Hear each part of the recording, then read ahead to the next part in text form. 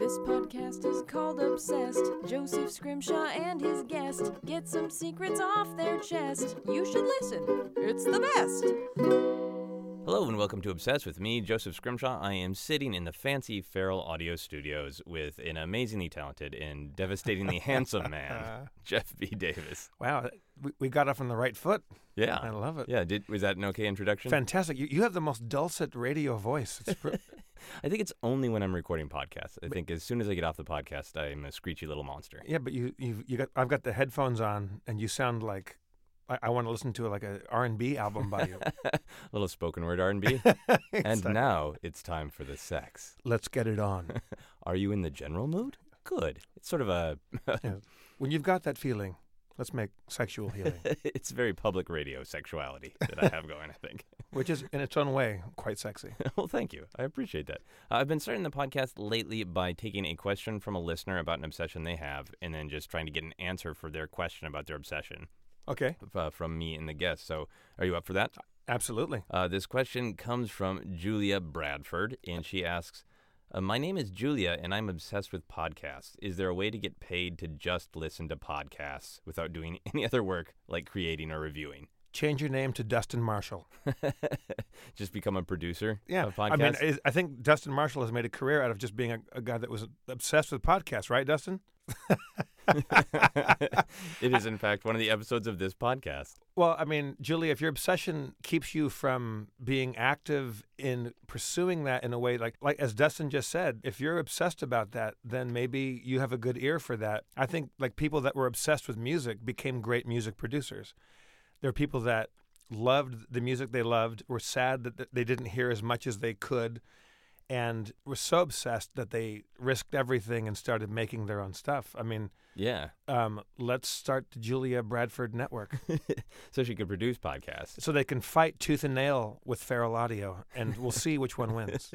My only other idea of how you could possibly make money just by listening is if there was podcast got to a level of popularity that you could be like a taster, like Royalty used to have like food tasters. Well, there's also like for fashion, there's fashion bloggers. Oh, right. There's people that like fashion so much that they just go from store to store and look at stuff, take pictures of it. Some bloggers are so well attended on social media that fashions like lines and stores pay them a bunch of money to come into their store, put a bag on their shoulder, take a photo, and then they give them a bunch of free stuff. Oh, so she could just go around and have like her little earbud in and say, I'm listening to this. If she was such a if you become such a valuable arbiter of what is good about podcasts, what is bad about podcasts, that maybe this is a terrible pitch because blogs are stupid. But if you become like the Siskel and Ebert of podcasts and you become so valuable, like you're Walter Winchell, like you can make or break a Broadway play. Right. And then podcasts will covet your interest and they'll send you, I don't know, Blind Date with Joseph Scrimshaw. I don't know. Oh, yeah. I'm sure my wife would be down with that. Yeah. I think that's the great answer, that Julia should become a sort of mecha combination of Walter Winchell, Siskel and Ebert. Yeah. I think because this is more radio, well, it is, like the Walter Winchell thing is like he could make careers or destroy careers. Oh, yeah. So Julia should just get mad with power. Mad with power, but like get paid like payola, like Julia, if you haven't seen this film, it's called The Sweet Smell of Success with Tony Curtis and Burt Lancaster. And it's about the corruption of the columnist. It's kind of based on a Walter Winchell-esque type person. Yeah. And there's all sorts of pay involved if you can corrupt the industry. Oh, perfect. So destroy it from the inside is the best way to make money. Exactly. I think that's great. Can you tell people listening just a little bit who might not know you, those unlucky people, who you are and what you do? I do a lot of softcore porn. Under the name Jeff B. Davis. Now, sadly, I do failed TV shows and improv. I do a show called Whose Line Is It Anyway? I do a podcast called Harmontown with Dan Harmon, also on the Feral Audio Network, and other things involved with that. Awesome. And your obsession today is suits. It is suits. You do a lot of the things you do in life in suits, right? Almost completely. I neglect to say, or I'm sad to say, that I am not wearing a suit now. Normally when I do podcasts, I wear a suit. Yeah. Even though there's no audience except the person I'm podcasting with. But today's been a busy one, and I had to kind of run around. I understand. I considered putting a suit on, and then I thought, what a fool I'll look like if I show up to interview you about suits, and I'm wearing a suit, and then you're not. And I'll look like an idiot. No, that would be the best. Because that would make me proud of you. I mean, I'm already proud of you as a human being. Like tonight, I will be certainly wearing a suit. Okay, you have a show tonight, or you No, I'm just going to go see this Nick Cave thing at the Egyptian. Okay. And I barely know Nick Cave. My girlfriend's a giant Nick Cave fan, so we're going to go dig that. But yeah, normally I'm in a suit if I can be. Okay. So I wanna go back to the beginnings. Do you know the first time you wore a suit? Do you remember the first time saying like, yes, this is how I want to live? My earliest childhood memory is actually like when you start storing visual memory. Yeah. I would say is around. Well, I have 3-year-old memories where I wasn't in a suit because I was 3. But I remember being 4 in a suit. And I remember, really? I remember, I lived in Orange County in Tustin, California, and it was the 70s, so it would have been 77, 78. And when we would go out to dinner, my mother, my father, my brother, and I, my father always in a suit. Okay. Because they were old school. They were 40 and 41 when they had me. Oh, okay. My so mother definitely... always in a dress when we went out. And it could be, a chain restaurant like Black Angus or a fancy restaurant, or it could be whatever. When you went out to dinner, suit. Okay. My father driving the Lincoln Continental with his elbow out the window, one finger on the wheel, and a vodka martini rocks on the console. Of the car? Yeah. In a cigarette in the drinking hand? Neither parent smoked. Okay. But they did drink, but they never got drunk. Oh, nice. They didn't skull down drinks. They weren't alcoholics. Yeah. They were just like old school Sinatra, Rat Packy kind of, like they knew Sinatra. They knew Sammy Davis Jr. They would go to their parties. My mother, before she met my father, dated Bill Miller, who was Sinatra's piano player for many, many years. I know, yes. Yeah, he gets called out on Sinatra at the Sands quite a bit. Yeah. Sinatra at the Sands, best live record in the world. Yeah, absolutely. Huge Sinatra fan. Oh, Joseph, yeah, that's insane. Now I'm going to make out with you later on. Bill Miller, like, when you hear One for My Baby, One for the Road, that's Bill Miller. Yes. And we grew up in this, it was the 70s. Like, my parents were previously married before they had us, like before they met each other. So I have half siblings from their first marriages. Okay. Who are in the weed smoking generation. Because they were like 60s kids. Okay. And in early 70s, teenagers and stuff. For us, my brother and I, we went out. My parents would have a cocktail in the car. My mom would have like a 7 and 7 or something. Okay. And that's how you went out. They never got in a car wreck. They never got a ticket. Right. But I remember being 4 years old, standing in the mirror in my little bedroom with my Battlestar Galactica, my Legos, and my Star Wars toys. Because, again, this is 77, 78. Okay, yeah, so Star you're Wars, surrounded. Star Wars was in theaters. Yes. And that's all I cared about was Star Wars action figures and Legos. And I had these terrible plaid polyester suits, like red, white, and blue plaid with clip-on ties. I remember putting suits on and looking in the mirror like, this is a bummer. This sucks. Right, because it had just been the bicentennial, right? So everything was... It had been. Well done. Patriotic. It was a year... I'm almost certain that's why we got a deal on my red, white, and blue plaid suit. Nobody loved America enough last year, so it's on remainder. Oh, exactly. And my parents, quite patriotic. So I remember being bummed out about that. And then I went to a Lutheran school, and so we would go to Sunday school. Okay. Always a suit. But dinner, always a suit. A party, always a suit. My parents would throw these swanky, groovy parties. Yeah. Fondue. And all the guys had suits on and great like 70s suits and like Marlboro Man mustaches. Yeah. And the women all had great cigar tip, the filters, like the holders, Yeah. like your Audrey Hepburn. And they smoked and everybody was groovy and named Phyllis and Bruce. And it was really, really good. The men's names were hard and the women's names were soft. Yeah, or Phyllis was the hardest one of the party. I remember being like 5 or 6, and Phyllis was smoking and stirring the béarnaise sauce for the steak fondue, and she was just looked so pissed off that she had to stir anything. Yeah. At our house, and I said, Phyllis, nice to see you working hard. She goes, it's the only exercise I get, Jeff.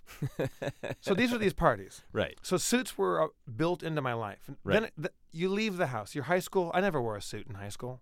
And did you dislike them when you were a kid or just accept them as a part of reality? I disliked them both. I disliked them because they were an enforced part of reality. Right. It seemed arbitrary. It seemed, as a kid, you want to go run and play, climb a tree, Yeah.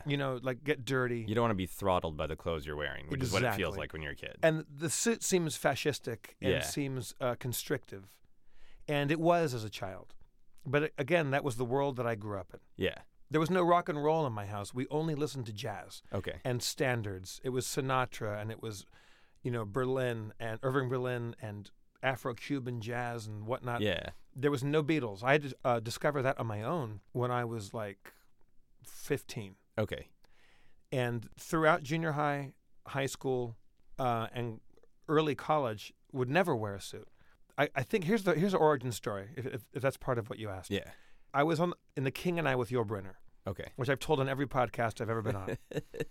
We were in Los Angeles at the Pantages Theater, and it was Yul Brynner's 5,000th performance party, and it was a big deal. Okay. And Not exaggeration. 5,000th. his 5,000th performance party, and he'd never missed one. Wow. He never called in sick. This is over a span of, 30, 35 years since the movie. But he had done it on tour, throughout the years. This would end up being the final production touring company Okay. of The King and I. And then we would go on to Broadway. In L.A., he was dying of cancer. It was probably going to end. But his 5,000th performance party, Larry Hagman was there. Okay. And everybody in Broadway was there. Okay. Rita Moreno. Okay. And I made her do the yell from Electric Company, the "Hey you guys" yell. She had no idea how I knew who she was. My mother took me to a tuxedo store because you had to wear a tux to this, Yeah. and she let me pick out my own tux. I'm 9 years old, Oh, wow. and I went in and I picked mine out, and it was champagne colored. And the fellow at the store said, "Well, that's usually for weddings. That's more of a wedding color." I go, Right. "Yeah, but I don't want to wear black because everyone's wearing black." I remember this vividly. Everyone's going to wear black. White is too much. I'm a Yeah. kid. That's going to get dirty. Like, no one's going to be wearing this gold champagne one. Yeah. And I'm like, all right. So I wore the champagne. That was my tuxedo. And we bought that one and had it for a couple of years. And, of course, you're growing, so that goes away. Yeah. I think that was the first time I realized that I had a taste in suits. Yeah. And was it the sort of the choose your own adventureness of it, the power of it, that you got to have a say over what you were wearing? If I'm going to be forced, if I'm going to live in a world where I'm around gentlemen, Right. or men look like Cary Grant, my father always was in a beautiful, nice suit. Mm-hmm. We weren't wealthy. We were like middle class, maybe at the point upper middle class. That all went away. We lost all our money at some point. Okay. But I grew up around people that looked great. Yeah. As a little kid, you hated. At 9, I thought, well, if you can't beat him, join him. But then I realized I had opinions about it. Yeah. Then that was the beginning. That was the first time, Spider-Man makes his own Spidey suit. Okay. And now you just know what works for you. Correct. Now, as I say, then my mom passed away. I didn't want to be an actor anymore. I went through high school, college, never wore a suit. When I graduated college, maybe I was like 20, just 20, I was broke. Okay. Went to a vintage clothing store in Long Beach, and I found this beautiful mod charcoal gray suit that fit me like it was built for me. Like tall and thin, no muscles, just very pigeon-chested, but beautiful. Yeah. So Spidey physique, Spider-Man physique. Exactly. It fit me like a glove. And I wore that suit wherever I went. And I auditioned for Whose Line Is It Anyway for 3.5 years. Over 3.5 years, 5 auditions. I always dressed up like people dress up for auditions. Back in the 90s or early 2000s, khaki pants and that blue shirt that everybody wore. The improv outfit of Yeah. I'm loose, I can move. Yeah, I have chinos and that one kind of cobalty blue shirt that every fucking guy wore. It looks warm but neutral. So yeah. you tried to play a ball, but I never felt comfortable in that. On the final audition, I was never going to go to that one. I was talked into going to that one. I wore the charcoal gray suit. And Yeah. even though it was 95 degrees in LA, it was roasting. Yeah. And I was sweating just like a hog. But I wore that suit. I got the job because of that suit. They looked at me and saw me in the suit, and they go, "Oh, he dresses different than the other tall, thin, white dudes in the show." Yeah.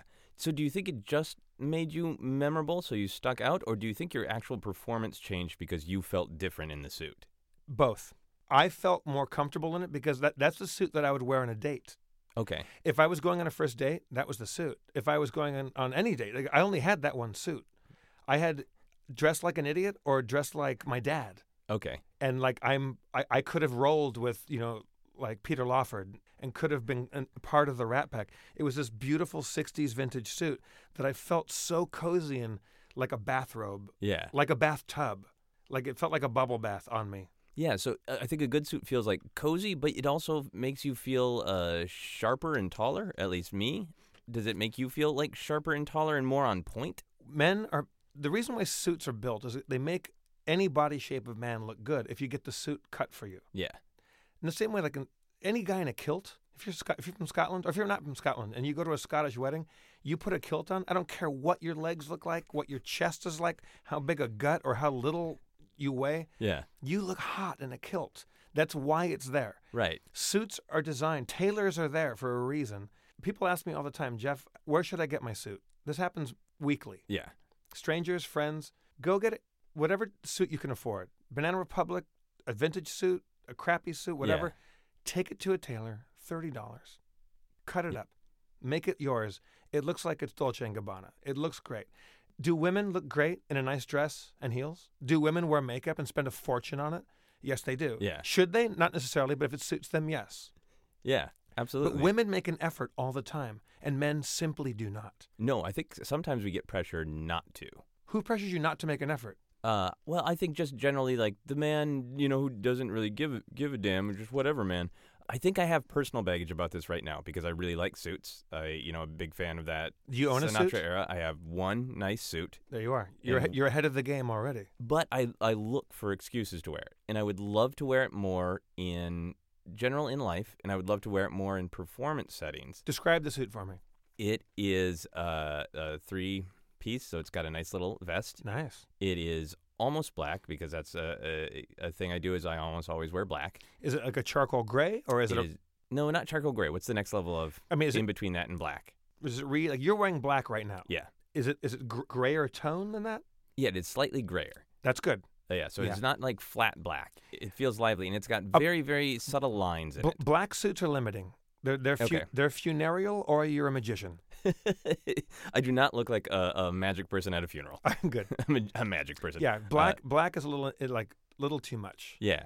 But it the way the vest fits me, I feel like it makes the tie pop in a good way. Like I'm leading from my sternum. The fact that you know that a tie can pop, see, we're on the same team here. Yeah, so I really like being presentational. I like making a statement with yourself. I feel like there's a lot of performance areas where it's hard to be presentational because people want you to be yourself.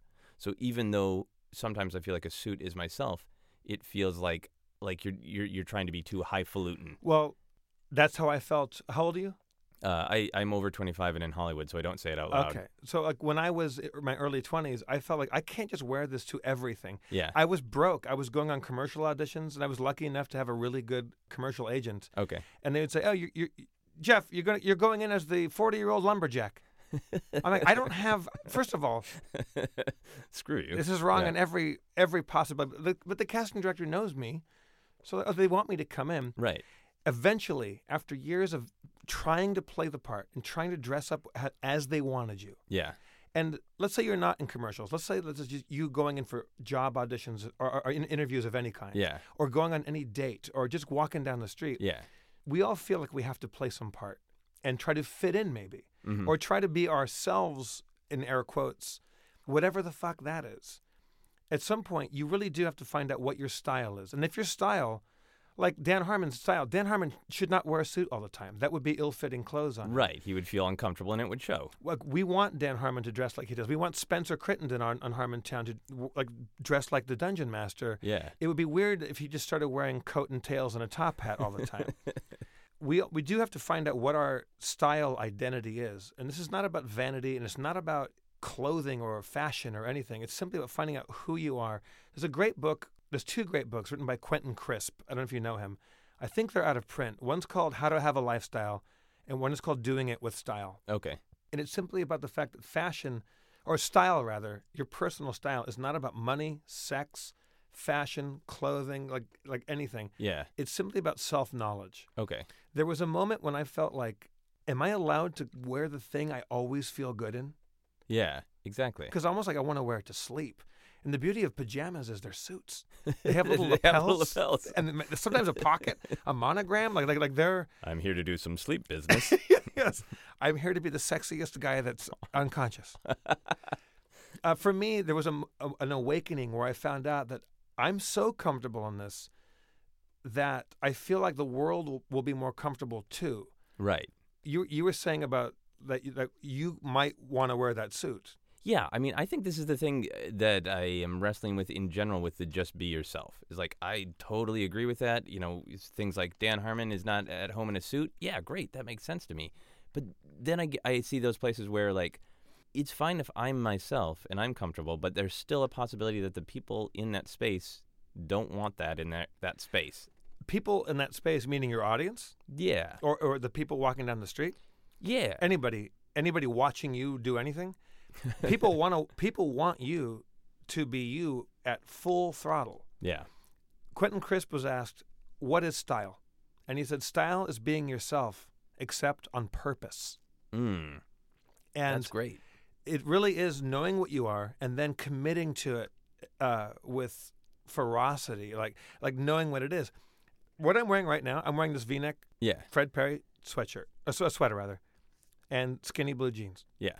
If I'm not wearing this, I'm wearing a suit. I don't wear anything else. Maybe a weird other thing. I don't even know what else to wear anymore. In some fitted pajamas. I think it's okay to have a uniform. Okay. Also, you're thin. Yes, I'm relatively thin, and I do generally have a uniform. I wear these red Chucks, and I wear all black. Yeah. Often a T-shirt again, with a geek logo on it. I have nice shoes or I have Converse. Yeah. There's nothing else. Yeah. I have dress shoes and Converse. That's all. I forget who said it. It's a great fashion quote by someone, and I forget if he's French or English, but it's from many, many years ago. And someone asked him, "What do you need to do to be well-dressed or to appear well-dressed?" Yeah. And he said, "First, be tall and thin." Well, I got one of those, so I'm But halfway there. Suits are designed to make us all look sexy. But Yeah. one day I just committed and said, I'm going to wear suits all the time. I went out, when I was going swing dancing, back when swing dancing was still almost just nerdy and not totally lame. Okay, so this is like late 90s Yeah, swingers era? Right before the movie Swingers came out. Okay. I wore like Mr. California, like kind of almost like bowling shirts and like 60s slacks. And Yeah. I was broke as shit, so I only could afford cheap vintage clothes. That's what I wore. Then I started wearing a suit, and then people would say to me every time, because they never saw me in a suit, Yeah. then I would get yelled at, "Suit guy! Oh, that's suit guy!" And then people would ask me, "Why do you always wear a suit? Why do you always wear a suit?" And I had a bunch of answers like, "Why don't you always wear a suit?" Or Yeah. I'd say, "Because it's Saturday night." They go, "Yeah, but it's Wednesday night." And I go, "Exactly." Like, why do you wear a suit? Because I like wearing a suit, Yeah. or because everything else was at the laundry. You know, like I just had a bunch of answers. I wore them so long that now if I don't wear a suit, people say, "Why aren't you wearing a suit?" Yeah, is something wrong? Yeah. If you're listening to this right now, find the article. I forget what publication it was online. Bill Nighy, the actor, does a great, great, great interview about why he only wears navy blue suits. Not just he wears navy blue suits when he wears a suit. He only wears navy blue suits. Yeah, because And how, like Judi Dench, actresses, when he has to wear a costume which in a movie which is not a navy blue suit, their reactions to it. But his answers to the questions of why do you dress the way you do Yeah. are some of the most gorgeous answers. Now, maybe he is a little more obsessed than I am about it. Okay. I think he certainly is, because he's really committed to one exact thing. Yeah, I mean, he's just a human cartoon. He has But a closet of one thing. please find that article because it's gorgeous. Yeah. Well, now I wanted to ask you, going off this conversation, is there anywhere that you wouldn't wear a suit? Like In the pool? in the pool? So just only practical concerns. Like there's no social thing. You feel like any social thing, no matter what, you can roll. Like if there's a kid's birthday party at Chuck E. Cheese, you can roll in looking like the sharpest motherfucker there. You are never punished for being overdressed. Okay. Ever. You will be punished for being underdressed. Okay. If you come into a party in a suit where nobody else is wearing a suit, you might get like, "Oh, where'd you come from? A funeral or the court or like what Yeah. happened?" And you go, "No, this is just how I dress." And then that's the end of the conversation. Give me a cocktail and shut up. Yeah. I'm a firm believer in always be overdressed. You're never punished for it. Okay. If I had my way, I would have a closet the size of this Feral Audio booth with a rotating like dry cleaner rack of a million suits, a million different colors, a million different weights Right. for the different weather. Then you have The Great Gatsby. It's a bummer. If you're a guy, we'll get to women because I can't really speak to women's fashion because that's a whole other thing. Yeah. If you're a guy, Have a charcoal gray suit and have a great navy blue suit. It can be a cheap suit, get it tailored, have nice shoes. Yeah. Wear them as much as possible and have them taken care of because you can't wear them forever Yeah. unless you have them dry cleaned. Okay, so it is clear that you love good suits, sharp suits. A cheap suit can look great, but it won't last you as long as you like. Okay, so it'll fall apart, but it's not as... If somebody came to you and said, you have no other clothes, and you can either wear a T-shirt and, like, ratty jeans or this very badly cut suit, this very out-of-fashion suit. T-shirt and jeans. T-shirt and jeans. Mhm. So, like, a very badly cut, out-of-style, not complimentary suit is more offensive to you than anything. If you look bad in a suit, you look like you're a hobo. Okay. You have to be well suited. It has to suit you. Like Right. it really is. Like the idea of the suit is the same way that when women go out and they size themselves and I know what I look good in. Mm-hmm. I don't look good in this neckline. I don't look good in this color. Right. I know I can't wear bangs. Guys don't have to deal with all of that stuff because All of that is in a suit, right? Like, everything that women deal with always is pretty much boiled down to all of that applies to suits. watch Double Indemnity. Fred McMurray, tall and thin. Yep. He's got big shoulders, but he's still on the tall and thin side. He looks great. Then, Edward G. Robinson? Yeah, Eddie G. walks in. He's not sexy. He's not a sexy man. No. Edward G. Robinson's never been sexy, except he is. Why? He looks great. He looks great in his suit. Because he's wearing a great suit. And also, he is wearing a cheap suit because he's just an insurance claims adjuster. Yeah. But it's a good suit. Because it's the movies. Yeah. He looks fantastic. Yeah. Barbara Stanwyck walks down the stairs, and in the movie, he looks at her ankle Okay. and says, "That's a honey of an anklet." In the book, he's looking at her tits, but they can't do that in the movie. But she wore the anklet and the dress and the shoes, and Fred McMurray had the hat and the suit. And they're the same thing. Yeah, They serve the same purpose. yeah. Then we can get into hat making because then the hat's the whole other thing. Yeah, definitely from that era. So I know that you are very aware of how a suit is cut and technically like the style of the day. So what do you think is more important? Because we also talked about just how the suit makes you feel. So if you saw somebody who was in a technically bad suit that was like out of date, that was breaking current style rules, but they were like, I feel really comfortable in this, what is to you, crappy suit. If they wear it and feel like that's their thing, hooray. Yeah. If a guy walks down the street in a 70s leisure suit that is way polyester and the lapels are over the edge of the shoulder and he's walking tall, Yeah. yeah. Because, I mean, if he's doing it and he's faking it, We'll all be able to tell. because that's trick or treat. Yeah. If you walk down in a canary yellow like zoot suit from the 40s, Yeah. you're going to look like a turkey. Okay. You don't want to do that. Again, fashion, fads have nothing to do with it. It's simply what you're comfortable in. Right. Now, I'm not saying that every guy must wear suits. Certainly not. If everybody did, I would stop wearing suits.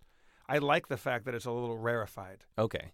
So if you were actually back in the era that your father came from, when he was a young man, you wouldn't be as into suits because that was just the uniform of the day, and now it's more of an individual expression. I think I would be into. That's a good question. I wouldn't have thought of that. I would have. There's certain stylists back in the day that, like during the 30s, 40s, 50s, 60s, when style was really badass for men and women. Yeah. There was the regular suit that everybody wore, and that was the guy walking down the street, the banker, the club owner. Yeah.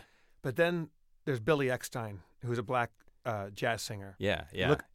Look up him on Google. He's amazing. Yeah. Almost pushed Sinatra off the charts Yeah. with singles. That Yeah. guy wore suits. So there's suits, and then there's suits. There's who else? William Powell. Yeah. William Powell didn't just wear any old suit. And also he didn't wear flashy suits. It wasn't about him being flashy. It was about him wearing what looked good on him. But you notice how gentlemanly he looked, not the suit. I think it was Beau Brummel. And again, it's someone you should look up. Beau Brummel is the man that invented the modern long dark suit, what he called, I think, stovepipe pants, all the way down, or might be getting that wrong, pants down to the shoe, as opposed to knee pants where everybody wore, Okay. and pastel, knickers and stockings and stuff like that. He put modern man, I think I'll paraphrase this, when he was dying with syphilis in England, or Paris, exiled from England, somebody asked him, like, you're broke and you were the top of the line. Like, what happened? He goes, I put modern man in a suit and white linen, and that's enough to secure my legacy. Wow. I know I'm absolutely ruining that quote, but he built the suit that we still wear today, and that's a couple hundred years ago. This is awesome that you brought this up because my co-producer Sarah always offers me like, hey, I can do some research on the topic if you want, and if there's anything weird or fun, I'll send it to you. And this morning she sent me some stuff about Beau Brummel. Beau Brummel, baby. And she came up with some great quotes in factoids that I'm curious what you thought about. Well, the reason why I brought him up, let me try to cut her. Yeah. Sarah? Yeah. Let me try to cut Sarah off at the pass. I'm assuming and hoping this is on the list. He said one of his things is that if you're walking in the street and people turn and look at you and comment on your clothing, you're overdressed. Oh, really? No, we don't have that one. You're either dressed too like firmly or to this or to that. People should look at you and go, hey, you look great. But they should never say nice hat or great suit or whatever. When you're perfectly dressed, they go, you look great.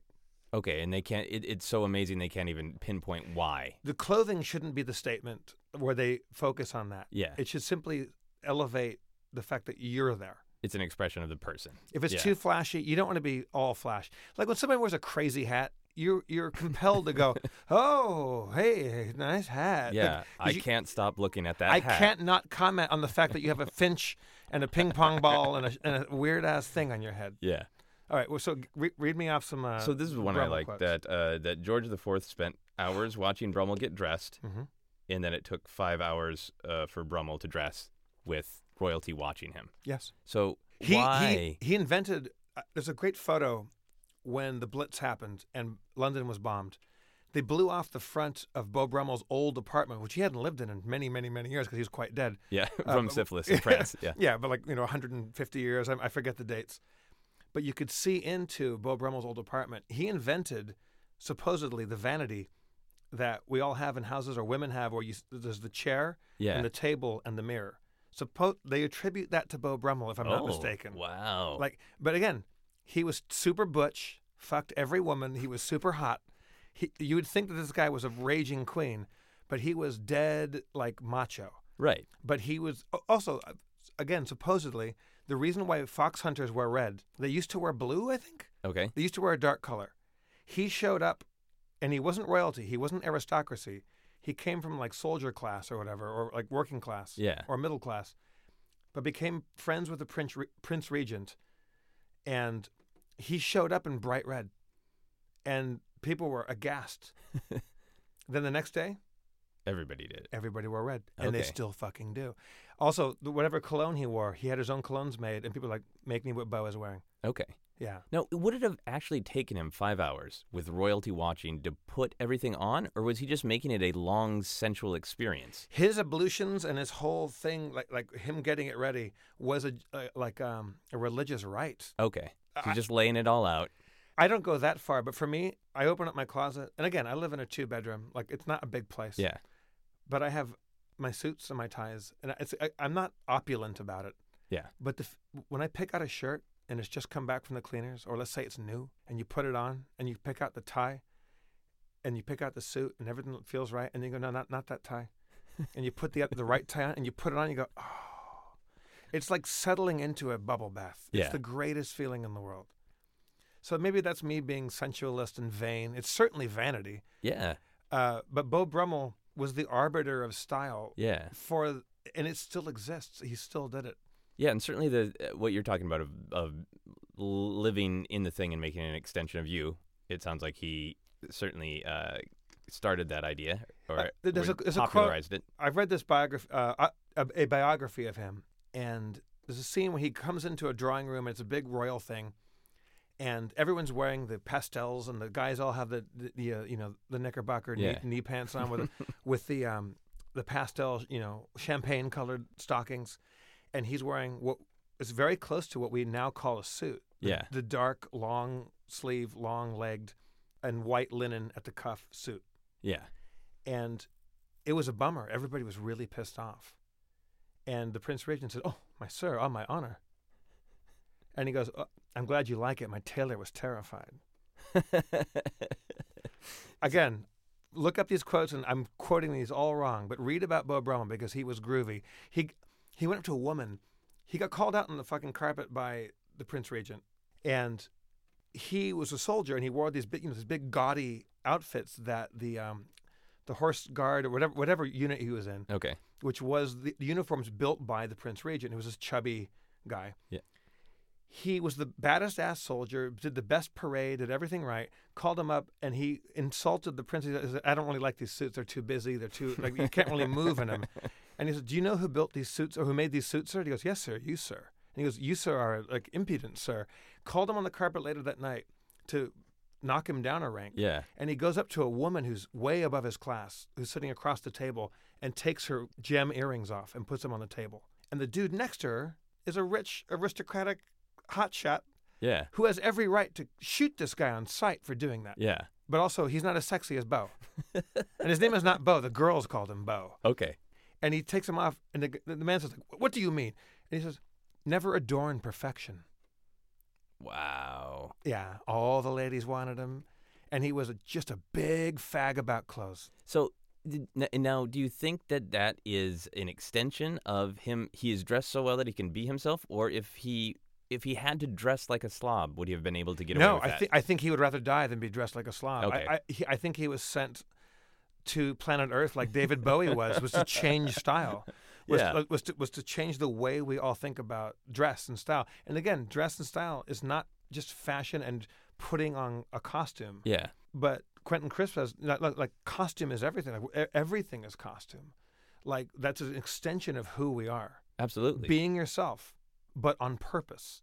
That's a Now, perfect if quote. you feel like you're a closeted suit wearer, I would say just press the gas pedal and start trying that out. Okay, I'm going to find some places and some reasons to wear suits. I'm going to tell you where to go, and I'm going to get you a deal. Okay, well, that sounds great. I'm thrilled about that. Oh yeah, I know exactly where. Really? Yeah. Oh, Can we okay. do a commercial right now, Dustin? I mean, we don't know them yet. You right now, Moods of Norway. Moods of Norway. Oh, they're fucking I great. already love it based on the title. My friend Raphael Bruno used to work at J. Lindbergh, which is this one I'm wearing right now. Okay. And these jeans I'm wearing right now. But he moved to Moods of Norway, and they're Norwegian suits, and they're fucking good. The Norwegians are And where you to go will now. you will walk right into them, and you won't look overdressed. You'll just look like, oh shit, did Joseph Scrimshaw just become the sexiest guy in the world? Okay, speaking of sexiest guy in the world, I'm gonna turn this back on you for a second. Now, I'm fascinated with suits as a corollary to women's fashion.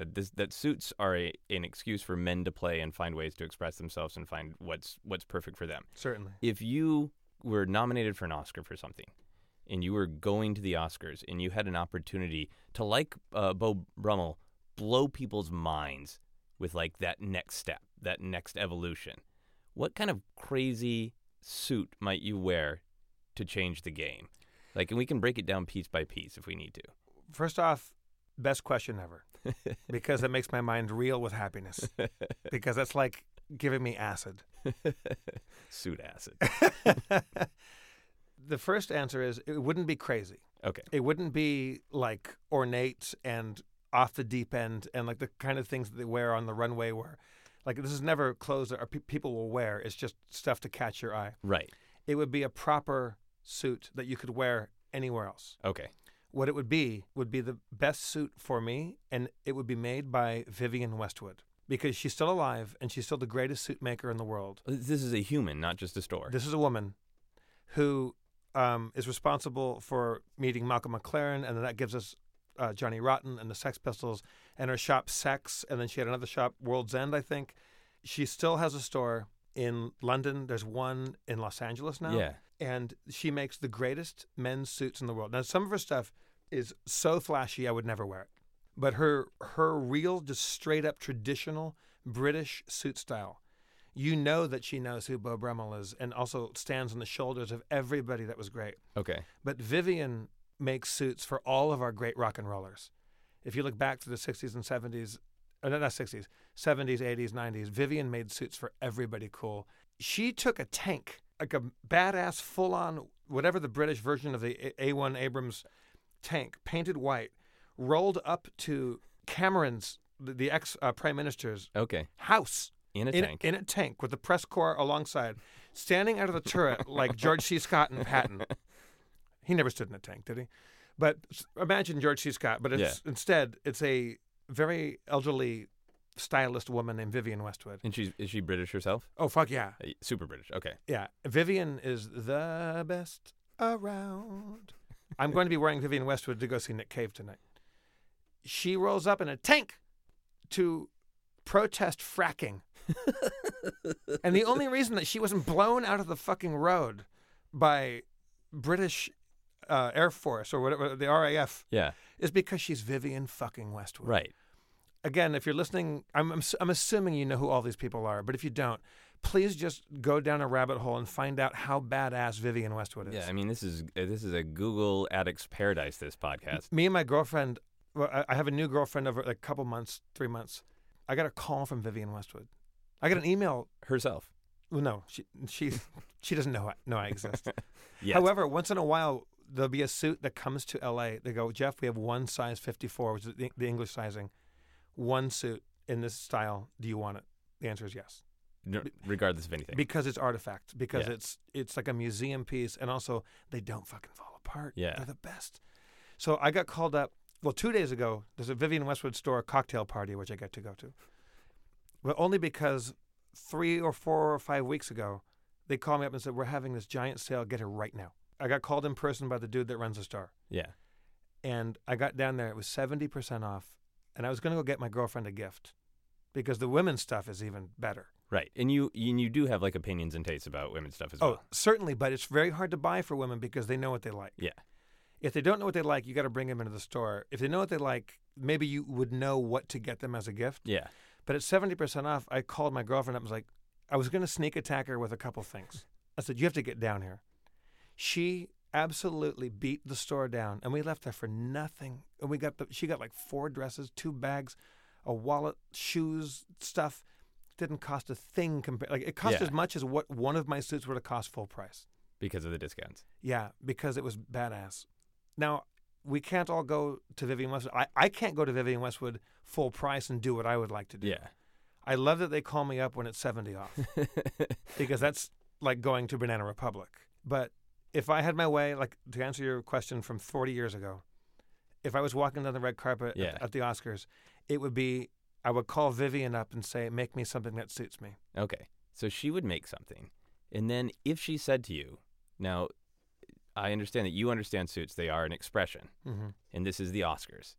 You don't have to do anything crazy. You don't have to do like a butt cleavage window or anything like weird like that. Right. But you have to do a little something that's you. If Vivienne Westwood herself said, I will only make you this suit if you give me one slightly different. I would let her pick the tie and the shoes because she has some really weird shoes and ties. Okay. I would still want to look like, from middle distance, William Powell Okay. or Marcello Mastroianni. But if you got close and you looked, they go, okay, those shoes are crazy. Because when I was in London not too long ago, and I went to the Vivienne Westwood store, which is on Savile Row, which is the old historical place where all the great suit makers were. Yeah. I think there's still some places, but Vivienne's store is on Savile Row. And I went in there, and it's these 3, I'm 6'4", just shy of 6'4". These guys, just as tall as me and one taller, these giant, skinny, wraith-like queens wearing all Vivienne stuff, but it's so transgender. It's so cool. Yeah. They look fucking amazing. It's just, Vivienne puts men that can wear that stuff in the greatest stuff in the world. Yeah.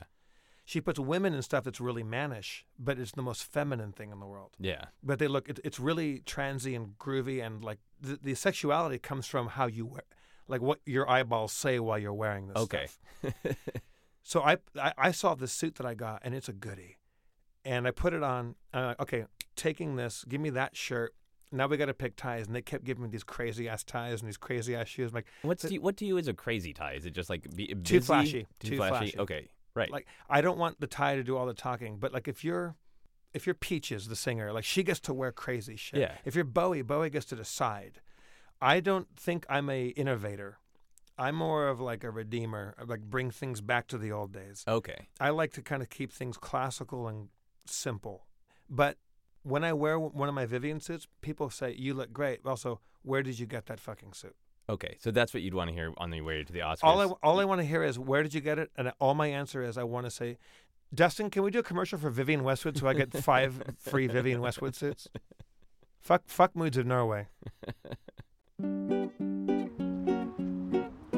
Hi, this is Sarah Meyer, the co-producer of this podcast, and today I'm out in Santa Monica stopping random passersby and asking them to talk to me about suits. Do you ever wear fancy suits? Every now and then. Mm-hmm. Do you feel comfortable in a suit? Absolutely. Do you look good in a suit? Of course. Yeah. People tell you that? Yes. People would stop you on the street and say, oh my God. I don't know if they'd stop me on the street, but they might give me some looks. Is that true? Does he look good in a suit? Yes, he does. Same with me. Do you wear fancy suits? Occasionally. Yes, most of the time when I need to go outside. I really like fancy suits. Never. In your life, have you ever worn a fancy suit? If I was in drag. The suit would be just pink, with melon overtones. Do you think people who wear suits are more confident? It's not the suit that makes you confident. But again, it all starts between the ears. Doesn't matter what you're wearing. The things you wear will make you feel better about yourself, but still, you can walk around naked and still be confident. That's actually true. I just totally agree with that. Do you know who Vivienne Westwood is? Who? No. Can you guess based on the name? Singer? If you saw a bear, would you be more or less afraid of it if it was wearing a suit? Neither. I wouldn't be more or less afraid of it. Probably still afraid. God, that's scary. Oh boy, I would be very friendly toward it. I think a little bit scared. What if it attacked you? Could you take it? Probably yes. Because I don't think he want to get damaged his fancy suit. So If you had to wear one outfit for the rest of your life, just one outfit, what would you pick? Shorts and t-shirt. Yeah? Yeah. I don't really like pants, so. oh my god. Maybe a 3-piece suit. Yeah? Yeah, it's kind of comfortable. Yeah. I look really good on suits. Do other people tell you that too? Yeah. Polar bear costumes. Yeah, polar bear. We're going to move on to our How Obsessed Are You questions. I love it. Do you think about suits every day? Certainly. Yeah. I mean, even if you're in a place where you can't wear them, you're still thinking about if you're going to get a call from Vivienne Westwood or... If I'm wearing one, I'm thinking about, is someone going to spill something on me? If I'm not wearing one, I'm like, why am I not wearing one? Right. You always want to be one. There's not a moment of the day where I'm not considering I should be better dressed. Even when you have a suit on. If I have a great suit on, I'm just bathing in the knowledge that I feel like I'm perfectly dressed. It really is like when you're perfectly well dressed, and somebody try to paraphrase and Google this quote. There's a feeling of comfort when the knowledge that you're perfectly dressed. Yeah. Not to be flashy and not to be a show off, when you know that what you've got on is just you. And can you sit in that enjoyment without worrying about the next suit? Psychologically, are you the kind of person who can enjoy the moment and not worry about the next time? Like, if I'm wearing my favorite thing at the moment, I don't think about the next suit. But if I'm wearing my second favorite, I might think, like I could have had that one. I could do a little better. Okay. Oh, yeah, always. Have you ever had a stress dream about suits? Every fucking night. Every night I have a mild anxiety dream about packing luggage. I had one last night. Really? There's a portion of every dream where it's a mild anxiety dream about packing a suitcase and where are my suits? Right. Always. And, oh, shit, I didn't bring the shoes or the shirt or where's the belt or where's the thing? And it's just, I'm late for the plane, I'm late for the bus, and I don't have the right gear. Now, are you I had a crazy anxiety dream. I tweeted this not that long ago. I actually had a nightmare dream where, you dream where you're naked on stage? Yeah. My dream was I was backstage with Robbie Fulks, who's a friend of mine, who's a singer, and I think Greg Proops, and then somebody else who I can't remember, like some other famous either comedian or actor or actress. And I was wearing gym clothes, and I was having a nervous breakdown because everyone's looking at me like, Jeff, you normally wear suits. Something's wrong, dude. And I was like, I can go get one. Like, no, you're on. You have to go. You that. You don't have time. Okay. So are you just the most straightforward dreamer ever? In that you are just literally dreaming of, you are literally frightened of that? Or is that standing for anything else when you're getting to, Oklahoma and you don't have a suit? Does that mean anything other than I don't have a suit in Oklahoma? My anxiety dreams are I'm always late for something or keeping people waiting. Okay. Which I think is my feeling that I've missed something. Okay. Or that I might be missing something by my own laziness. Interesting. So maybe my love of being overly dressed is an apology for my own sloppiness. Suits are, to me, about like sharpness and a precision on some level. So that makes sense if it is a deeper psychological thing. If I am searching for sharpness and precision. I think the suit is a suit of armor. It's a way to keep people away. Yeah. Because people don't fuck with you as much when you're wearing a suit as they might when you're wearing a T-shirt and sandals. Interesting. So part of it is a way to keep the world at arm's length. And if I have my way, 3 arms length. So when you're wearing a suit and you're just absolutely being yourself, a part of that statement is, I'm telling you who I am. I don't want you to ask. I've already made my statement. Stay a few steps back. It says, my joke about myself is, hey, everybody, ding, ding, ding, ding, ding, everybody in the room. Can I have everybody's attention? Leave me alone. That's great. That's how I've always been like that. Okay. So the dreams are maybe a little deeper. Is the My dreams, that's only a portion of every dream. The dreams go deeper into other psychological shit, but there's Okay. always a moment where, oh shit, am I late to pack a bag because the show is on? Or 5 minutes, Mr. Davis, or did you learn your lines? Like it's all Okay. that performance shit. performance stuff? But Okay. it's always about clothes, hair, Okay. like vanity, Yeah. all vanity. Understandable. Next question is, could you put a child through college with the amount you've spent on suits? Oh, fucking yeah. Name your college. I could put my dry cleaner through. I could put a child through college on the money I spend at my dry cleaner. Okay, so you have Yaled your dry cleaner. I should be on the board of fucking directors. The good Okay. news about my dry cleaners is I can walk in there and they know my number by heart and everything's the next day if I want it. Okay, I don't have to wait in line. so you've got a relationship. Are there fancy dry cleaners? Like, is there the Vivian Westwood of dry cleaners, like name brand? Like that Mr. Dry Cleaner, he's the best out there. There's loads of dry cleaners that are fancy and you can take stuff there. But the best tailors, like if you go to Rodeo Drive and get a suit from Dolce & Gabbana, Yeah. or when I was in London and got my suit from Vivian, the tailor they send you to hem the pants is some little hole in the wall. Okay. Cash only. You don't go to the big place where all the pictures are on the wall. All right. You find the Moroccan dude or the old Ukrainian Jew or the old lady that lives in a corner. Like, find your tailor that cuts your stuff up right. Right. Okay, cool. The craftspeople who know what they're doing. Certainly. Awesome.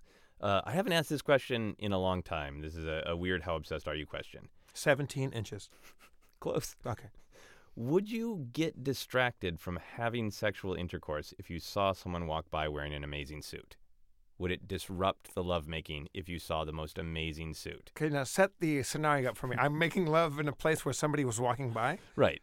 So that's the logic problem of this, but it's a Right. it's a fun one to solve. Okay, So yeah. so let's say I'm in the back of a car, Yes.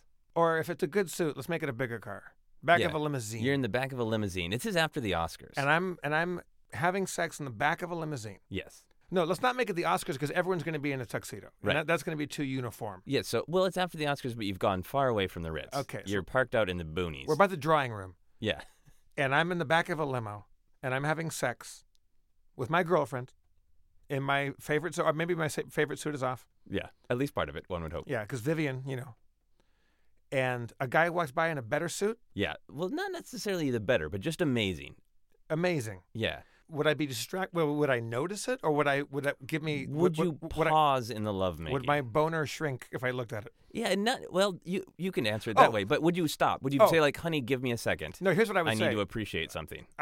If we were having sex and the guy's suit was so noteworthy because my girlfriend is so stylish too, Yeah. I would look at this guy's suit, and then we would probably both get hornier. Okay, it would be an encouragement. I think it would. If it's worth noting, I would note it. Okay. I would even say it out loud. You would say it out loud. Okay, great. That seems like a good answer. Would you wrestle a room full of bears to get a new suit? Would I wrestle a room full of bears to get a new suit? Yeah. Like just me versus bears? Yeah. No, that's stupid. You can't wear a suit if you're dead. I can't get this question right. Okay, who has ever said they would, and what was the obsession? So it's been many obsessions. So I was phrasing it as, would you wrestle a small bear? And everyone said, oh, that's cute. I would like to do that regardless. Right. I'd love to wrestle a small bear. I So gotcha. then I made it a room full of bears. Right. And now it's just insanity. But has anybody said I would absolutely risk my own life and limb so I could look at my father's friend's photos of his daughter? No. They get trapped by the wording of wrestle with a small bear, and in their mind it becomes, would you hug a cute little bear? Would you hug Winnie the Pooh? And you are, of course, interpreting it No, as, but I'm saying- I will be mauled by an actual predator. Has anybody said they would to the room full of bears? No. Okay. So I'm not the only crazy person. No, you're not crazy. I think that's a very rational Okay, good. answer. So you would not wrestle. I wanted to find out that somebody said I would fucking, like Dan Harmon would wrestle a room full of bears to get to a redhead with mannequin legs. It's possible. I will ask him that exact question. He wouldn't do it. He wouldn't do it. No. No, nobody would. I got to keep working on I this think- question. I This think- one's not quite right I yet. think if you gave him one middle-aged bear, One so a slower or bear, adolescent bear, an adolescent bear. like one, would you? So not a bear trained in combat. How about yet. this? How about this? Set up a scenario where there's a circular room. In the middle of the room is a thing that's the obsession. Yeah. On the other end of the room is a bear. Oh, so going to get it, there's a risk. Yeah, and you're on the other side of that room, like equidistant from that, like along the diameter, Okay. and you're both released at the same time. Would you risk going to get that thing that's 25 feet away? Okay, so this is now a math word problem. I'm if saying, you like- and a bear are 15 feet away from your obsession. Like, would you risk being in a room with a live bear to go retrieve the thing that you Okay, love, yeah, or let's- touch it, or obtain it? Yeah, okay, how about that? You open the door to Vivian Westwood Yeah, store. yes. There, you can't see any employees. There's just a large bear, Mm-hmm. but you could take any suit you wanted. Would you try to dodge around the bear to get a suit? Oh fuck! I'll get that suit. I'm faster than any bear. Okay, fair enough. I got the answer I wanted ultimately. This is the final How Obsessed question, are you? It's a weird one as well. If you couldn't wear suits without you or someone you love first being punched in the crotch, would you still wear suits? I'll take the punch in the crotch and I'll wear those suits Yeah, when you would take it daily, wouldn't you? daily. Would you if you had Oh to? no, not daily. Is it? Did you say daily to start I off? didn't say daily, You said just take a punch. but you would seem so down with it that it seemed like No, maybe. no, my nuts are still precious. The only reason you wear suits is to still fuck people. Your nuts are still going to be precious. Suits are Okay. a gateway to nut access. Okay. Yes. If it was a strange metaphysical thing where a demonic creature appeared and punched the air and you simply had the sensation, so it wasn't actually causing damage to your testicles, but it was causing the same amount of pain. And the pain lasting how long do we say? A minute? 2 minutes? Yeah, a minute at most. A minute of phantom pain Yeah, to get access to any suit I wanted? yeah. Fucking, I'll double down. This is a dumb question. Yeah. You idiot. That was a softie. I mean, no, what you're asking is, would I take actual physical damage to wear something that is simply superficial? The answer is no, Yeah. never. And again, that's where vanity comes in. It's like I still would rather not be mutilated. The suit is, like as Bill Nighy says, like, why do you wear these suits? Like, why don't you ever unbutton your shirt? He's like, I'm ashamed of my body. Like, I like this suit because it makes me look good. Yeah. I wouldn't go that far. Like, I'm not totally ashamed of my body, but I feel like I look good in suits. But the whole point is being naked and looking not like your nuts have been mashed to a jam. Fair enough. So you would say that suits then are, if they're an expression of yourself, but there is an element of vanity, they're an expression of the best you could possibly be? Mm-hmm. So like, are they an expression of the best version of yourself? They are an extension, yeah. But I think style is an extension of self-image. Okay. And for everybody, it's not clothes. It could simply be. Quentin Crisp tells a story in one of his books. There was a homeless woman in England, London maybe, that lived in a trunk. And she was this fancy old lady that lived in a giant steamer trunk on the side of the road. And she lived by the art school, I think, and kids would knock on the thing, and she would slightly open, her hand would come out of the trunk door, and she would receive whatever, coin they would give her. Yeah. And she would take it. And it was kind of a cool thing to do if you were a hipster, art student kid. His definition of style was this. One time he saw somebody knock on that door, and she said, "Not now. I'm not receiving guests." Like, you can have style and be homeless in a trunk. Awesome. Yeah. Awesome. Can you make a noise to sum up your obsession with suits? Ooh. That is the noise you're making in a limousine, right? When you When I'm watching a guy in a better suit walk by. Ooh. I've been rating people's obsessions. So the highest number is 7, which is just arbitrary because I like the number 7. 7 being what? 7 being the highest, Like, the most obsessed you like can be. they should be in Guantanamo Bay. Yeah, maybe it's disrupting your life. Like 7 is like I think unless you can really find a way to like if somebody You was should super seek obsessed professional with help. yeah, like if you were obsessed with like helping starving children and you were 7, I wouldn't be like you have a problem. But if it's disrupting something, Right. Uh, One being you shouldn't have been on my podcast in the first place. yeah, I think so. I've never had to come to that yet, but What's the lowest rating you've given somebody so far? I think maybe like a 3.5. And sometimes when I do live shows, I just get people to talk about a topic from a lot of perspectives. We'll have one super obsessed person and one person like, yeah, I kind of like that thing, whatever. Right. But I don't think on like a one-on-one. I don't think I've gone. I might have gone 4, but that's about as low as I'll go. I'm going to guess what you think it is, but I'm not going to say it. But I want to hear what you say. Okay. I am going to say, and I like to give it a little flavor, so I'll say ties. So out of 7 ties, I think you're 6 ties obsessed. Oh, I was going to say 5.5. 5.5. All right. 6 ties? I went all the way to 6. I would like 6 more ties. What number do you think it is? Do you think 6 is too high? No, I think 6 is probably right. But I was going to say maybe that I would fall lower on the spectrum because maybe you've had like a higher top end of that. No, I think part of it comes down to also functionally how can people express the obsession. And you have it so integrated into your life as a human, as a performer, as your psychology of how you see identity in general and also how you see your own identity.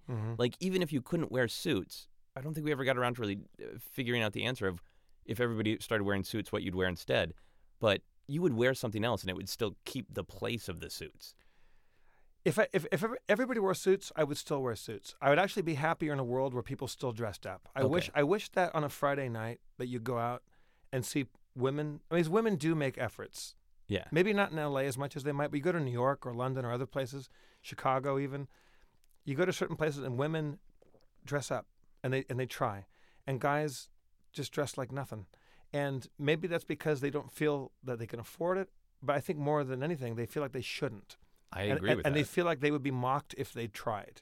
Yeah. And I wish that weren't the case. I don't want the whole world to go back to the 1930s where every guy had a hat and you had to take it off and put it on the bar when a woman walked in and all that crazy etiquette stuff. Yeah.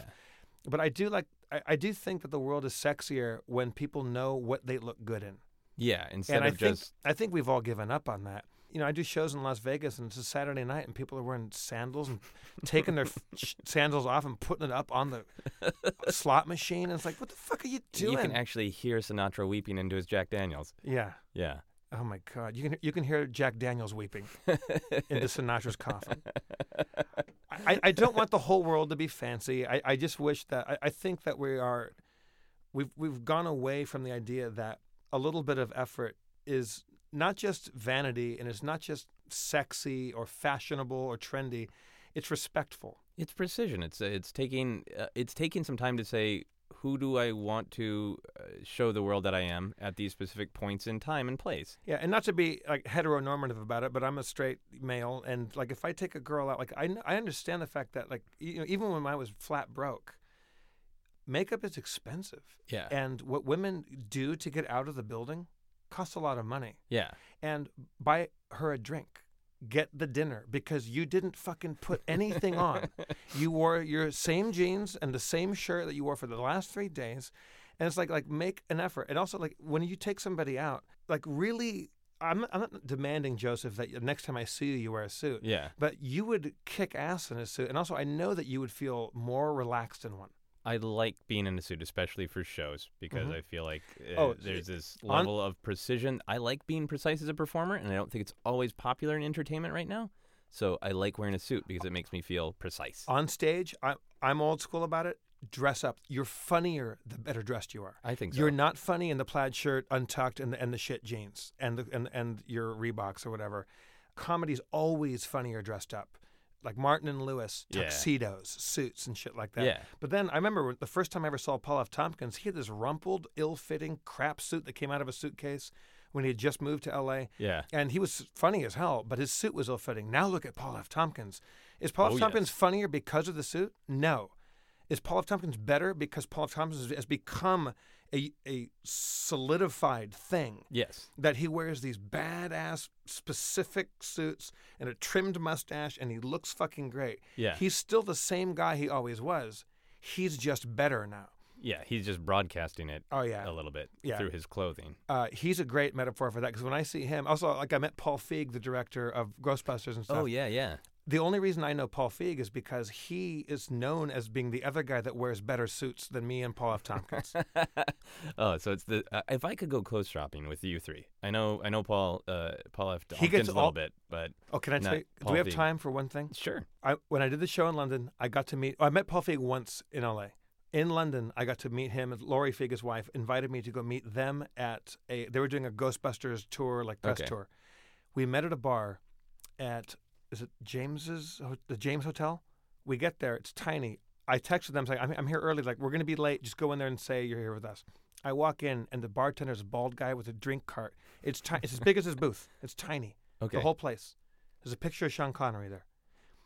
I said, "Hey, I'm here to have a drink." And he's like, "Who are you with?" I said, "Oh, I'm meeting some friends." "Who are they?"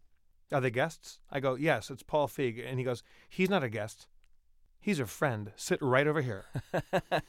You don't go to the bar. They come to your table with a cart and they ask you what you want and they make it at your table. Wow. But supposedly that's where Shaken Not Stirred, Ian Fleming, all that shit comes from. Oh, really? From that place? And Paul Feig comes out of the rain because he got caught in the rain and he comes in. He's not wearing a suit jacket and he's the most fastidious, Yeah. just tidy, fucking natty dude you've ever met.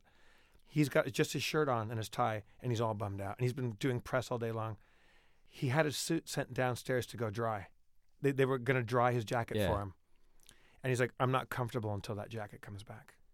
And then we sat down and he and I queened out on clothes. We didn't talk to his wife or anybody else in the party. We just talked about We suits. just talked about clothes.